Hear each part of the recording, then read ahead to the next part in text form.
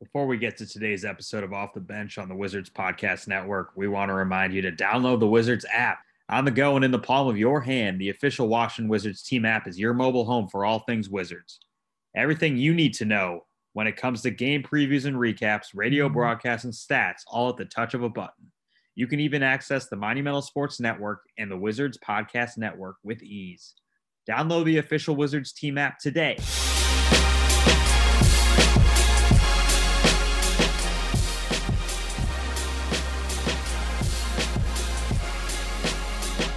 What's up, Wizards fans? Welcome to a very special episode of the Off the Bench podcast presented by the Alibaba Group and part of the Wizards Podcast Network. I'm Jackson Filio, joined as always by Zach Rosen of Wizards Digital. On today's episode, we have an interview with Bradley Beal, recorded shortly after he was named an all-star starter for the very first time in his career.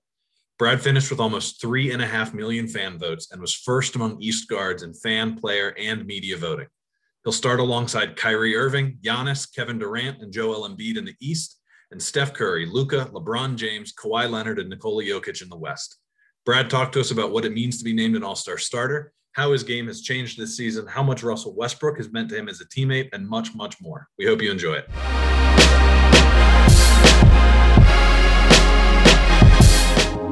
All right, and we are joined now by a very, very, very special guest, 2021 NBA All-Star starter, Bradley Beal. Brad, how's that sound, man? Sounds surreal. Sounds crazy, but it's definitely a blessing and an honor. One that I'm definitely happy and stoked about it. So I'm excited. We kind of knew for a bit that there was a chance just based on how well you were playing and with the early returns coming in over the last couple of weeks. But then you finally see it announced on Thursday night. Did the feeling change at all when you saw it announced, or was it? Honestly, no. Like it didn't. Like, I think it still hasn't hit me yet. Like, it's still kind of processing a little bit. Like, my ultimate thing is I'm always my biggest critic, so I always feel like, it's a goal I accomplish, and it's like, okay, what's the next goal? What's the next thing? So I'm always just kind of programming myself to, never get complacent, always just working harder to be better. But, you definitely, at the same time, I always embrace, my accomplishments and what I did, and it's definitely cool to be a starter this year.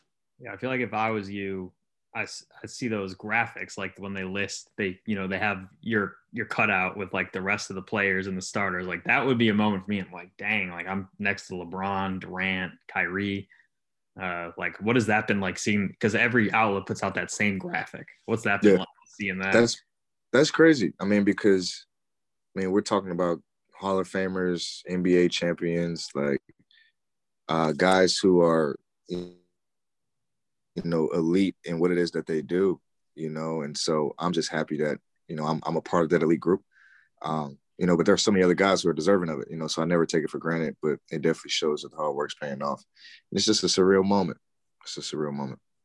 So, it's interesting, Brad, you're so humble about all of this. And, you say it feels weird and it's an adjustment to see yourself next to those guys, but this is your second season in a row averaging 30 points a game. At some point you have to step back and just be like, I earned this. I deserve this. I expected this. Do you ever have a moment like that where it's a little bit more pounding your chest and knowing that you deserve it?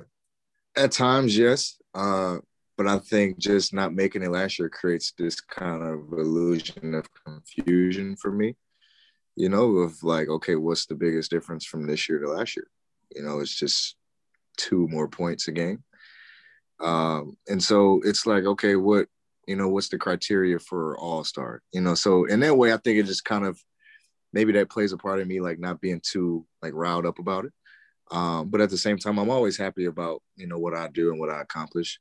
I'll never sit here and like beat my chest about it. But, internally, I'm always, I'm definitely proud of myself, but I always push myself harder than anything. Kind of off that, like now that, all-stars accomplished, I know it's about winning on the floor, but like you have a real chance to get this scoring title. You're up 3 points per game. And like at this point, like you could do this kind of every year if you're healthy, if your team is helping you out enough to get those points, get those looks. Like, what does that feel like knowing like your name's just at the top, like, 30 points a game? Like, That's just wild. I know like the game has changed. There's more points scored and there's more guys scoring 20 points a game than ever before. But to be at the top, to know like the ball goes in the basket the most when you have the ball in your hands amongst the whole world, like what does that feel like? That's right along with everything else. It's just a surreal moment. Like you never dream of this as a kid. I don't think anybody dreams of a kid. I want to be, the greatest scorer ever. I want to lead the league in scoring. Like your biggest dream is just to make it, and then once you make it, it's okay. How do I survive here? How do I have a lasting career? You never think about, okay, I can have this many scoring titles. I've never pictured myself in that position, but now I'm here. Granted, my game has developed. God's blessed me with health and unbelievable talent to where I'm just kind of forced into those positions. I'm forced, to be able to show that I can score the ball really well. And, don't shy away from that. That's who you are. That's what you do.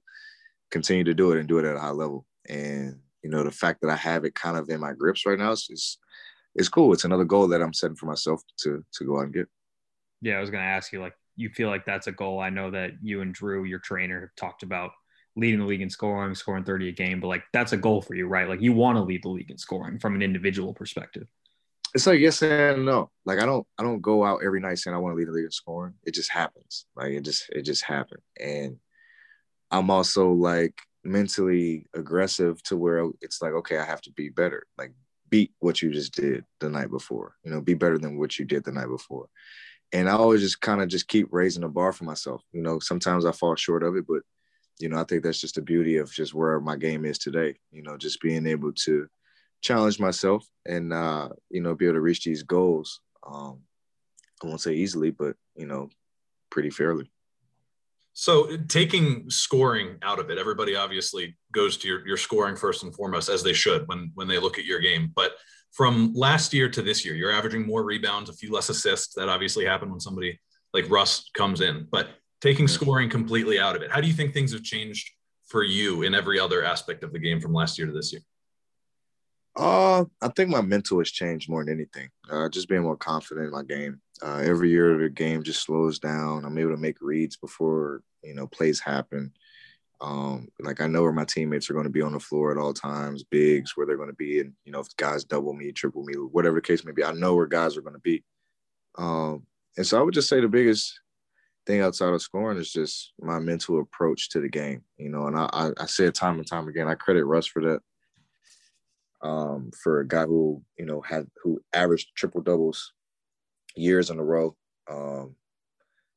MVP, he's a Hall of Famer himself. And so to be able to have a guy like that who every single day he has a business-like approach, he's pushing himself, he's working, that just like I endured that, like I embraced that.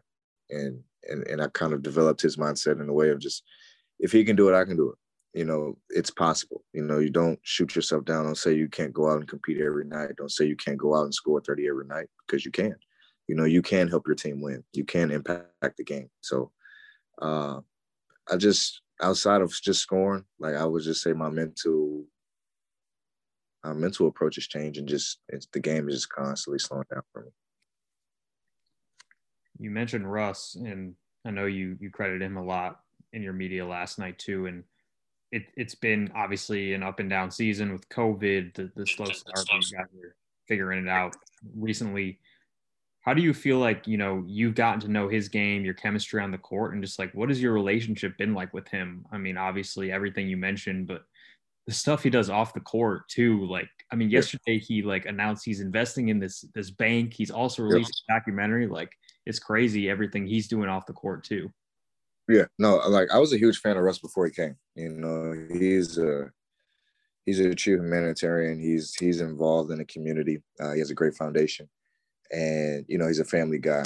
Family man, and he gives back. To the community. He shows his face. He gets his hands dirty. So he's walking the walk, talking the talk. And to see his investments as well. That's another area in which I'm have a huge interest in. So I haven't picked his brain about, the Varo Bank that he's becoming an investor in and he's on the board of. So that's cool. Like that is, people don't talk about that, that side of the story a lot, but, he's been great. I knew him briefly before he got to the team.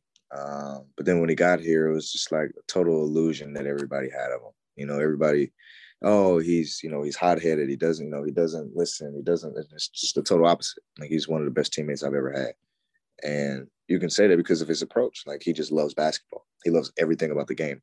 And it's similar. He's kind of similar. He has like the Paul Pierce kind of mentality in this way. It's like, if he's on your team, he's on your team, and he has no friends once he steps in between those four lines.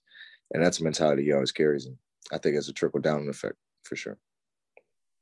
And then in terms of what he brings on the court, I mean, he's, a couple triple doubles in recent games, and the difference is pretty striking in terms of what you're asked to do this season. And I don't know how much you think it has helped in terms of how your numbers have changed this season, but I'm curious to hear it from you. What you feel like is different about your role this season with Russ playing alongside you? It hasn't changed. And I was telling someone else earlier today, like, regardless of what happened this summer, like, my game wasn't changing. I wasn't changing my game and where I've taken my game. I was going to continue to be aggressive, and that's what Russ wants. He wants me to continue to be, who I am. Don't defer to anybody. Don't take a back seat or anything like that. Like, play your game and we'll adapt as we go, or, we'll adapt with the time that we have. And so I'm a type of guy, it's easy for me to adapt because I don't need the ball. Like, I can play off the ball, and all last year I had to have the ball in my hand with John being out. So this year we have a lot more, playmakers. We got Ish, we got Russ, we got Aul, we have guys who can really put the ball on the floor. So a lot of that attention is taken off of me. A lot of that, usage is taken off of me. But at the same time, Coach and Russ also enable me to still make the plays that I've been making and still put me in positions to have the ball. What have you seen, talking about the team, just from some of these younger guys, from Rui's growth to Denny? I know a lot of the younger guys maybe haven't seen as much of an opportunity as of late, but Mo, for example, has really jumped out. Like, you've been around these guys now for a few seasons and, been their leader. What have you seen come out of them? They're growing constantly. It's a league that I tell guys all the time. It's an evolving league. Like, when I first came in the league, we had two big men. You wouldn't dare see two big men in any lineup today. So, that's just a trend of it. Like you said, we're shooting more threes. There's more guys averaging 20 nowadays than anything, but that's just the evolution of the game. And that's what I just try to continue to remind these guys, that you have to be versatile at your position. You have to keep working at your game. And as a young player, your biggest thing is to learn. We're not coming in and saying, yo, we need you to lead us to the playoffs. We need you to score 20. Like, we're not putting that type of pressure on guys, because that can ruin guys. Like, that can really ruin guys, especially, when it's fresh. Everything is fresh. It's new. It's the pressure of a city, the pressure of an organization. You're trying to make money. You're trying to make a name for yourself. You have goals. The team has goals. Coach has goals. Your family has goals. So it's a lot that you have to balance and juggle as a young player. And I think the biggest thing that you have to do is learning how to manage it all, controlling it all, and realizing that your whole first 2-3 years in the league are going to be all about you learning about the game, learning how guys play you, learning how the system is, learning how the game is just evolving. And then you go from there, because the objective is to always stay in the league. The lifespan is 3 years. That's it. So there's a guaranteed 30 coming in every year. So, you have to be able to work on your craft and perfect it as best as you can. And they're doing a good job of it. Specifically ask you about Garrison. Like, now that he's starting, like, dude was a two-way player last year. What is it about him? Like, I feel like someone said the other day, I think it might've been Drew Gooden on the broadcast, like, he plays like he's a football player on defense. And I know you can appreciate that. Yeah. You rather have him on your team than against him. That's for sure. But G is the type of guy, he takes advantage of his opportunity. That's all it is. He comes out of Lipscomb. He's undrafted, and he's killing now. He's a starter. You wouldn't have pictured that or imagined that. He probably never dreamt that. But he had an opportunity in front of him, and he took it and he ran with it. And that's what you'll see vets tell young guys that all the time. Be ready, stay ready. And G was that. Same with Mo. Like, Mo hasn't gotten burned a lot this year. All of a sudden, we throw him into the starting lineup. We win 3 games in a row. Same with G. So, if it ain't broke, don't fix it. And I think Coach he just got to the point to where he wanted consistency. He just wanted guys that play hard, which shouldn't be a lot, of asking of us, because we make so much money. That should be an easy thing for us to do. But we are human, and we make mistakes, and we don't always come out the way we do. And coach answered that, and I think it's gotten a great response out of everybody, out of the guys he put into the lineup and the guys who came off the bench at that point. A lot of the young guys, Garrison included, have spoken really highly of you as a leader this season. Have you enjoyed stepping into that role a little bit more? Obviously, we talk about you a lot as face of the franchise and what that means, mostly on the court, but off the court. It's a new role for you at practice, in the locker room, in things like that. Have you enjoyed assuming more of that role this season, last season, just in recent years? Yeah, it's not too different. Like I feel like I've been doing it for the last 3 or 4 years now, being in this leadership role. It's just constantly me being better at it. Obviously there's going to be more pressure. There's going to be more, attention to me and as being, the franchise guy, but it hasn't really changed the dynamic of how I lead and what I do in that aspect. Like, I'll stay myself. I'll always be myself and always continue to work and let my game speak for myself, and always encourage my teammates, always encourage them to be better, always encourage them to work hard, and just let it speak for itself. As a leader, my biggest thing is listening, and I always tell guys, like, we're in here, we hold everybody accountable, myself included. Like, I'm not a guy that's just barking. Like, bark at me if I'm not doing my job. Get on me if I'm not doing my job, because that's the only way we're all going to be able to grow together. And so it's been a learning experience for me, for sure, but I won't say it's been too crazy. I think we should talk a little bit about the team's on-court play recently. We're recording this before the Portland game, but even before that, you guys have now won 3 in a row against quality teams. What do you think has changed the most? Just our consistency. Obviously, we made a change to the lineup, but whatever it is, I don't really. There's nothing really we can pinpoint it. It's clicking. We're defending better. We're making shots, and everything is flowing a lot better. Granted, we were hit with COVID, and we're starting to get guys back. Guys are getting their rhythm back. Guys are getting legs up under them. So it's a lot we can really pinpoint. It's not just one thing that's really just clicked for us.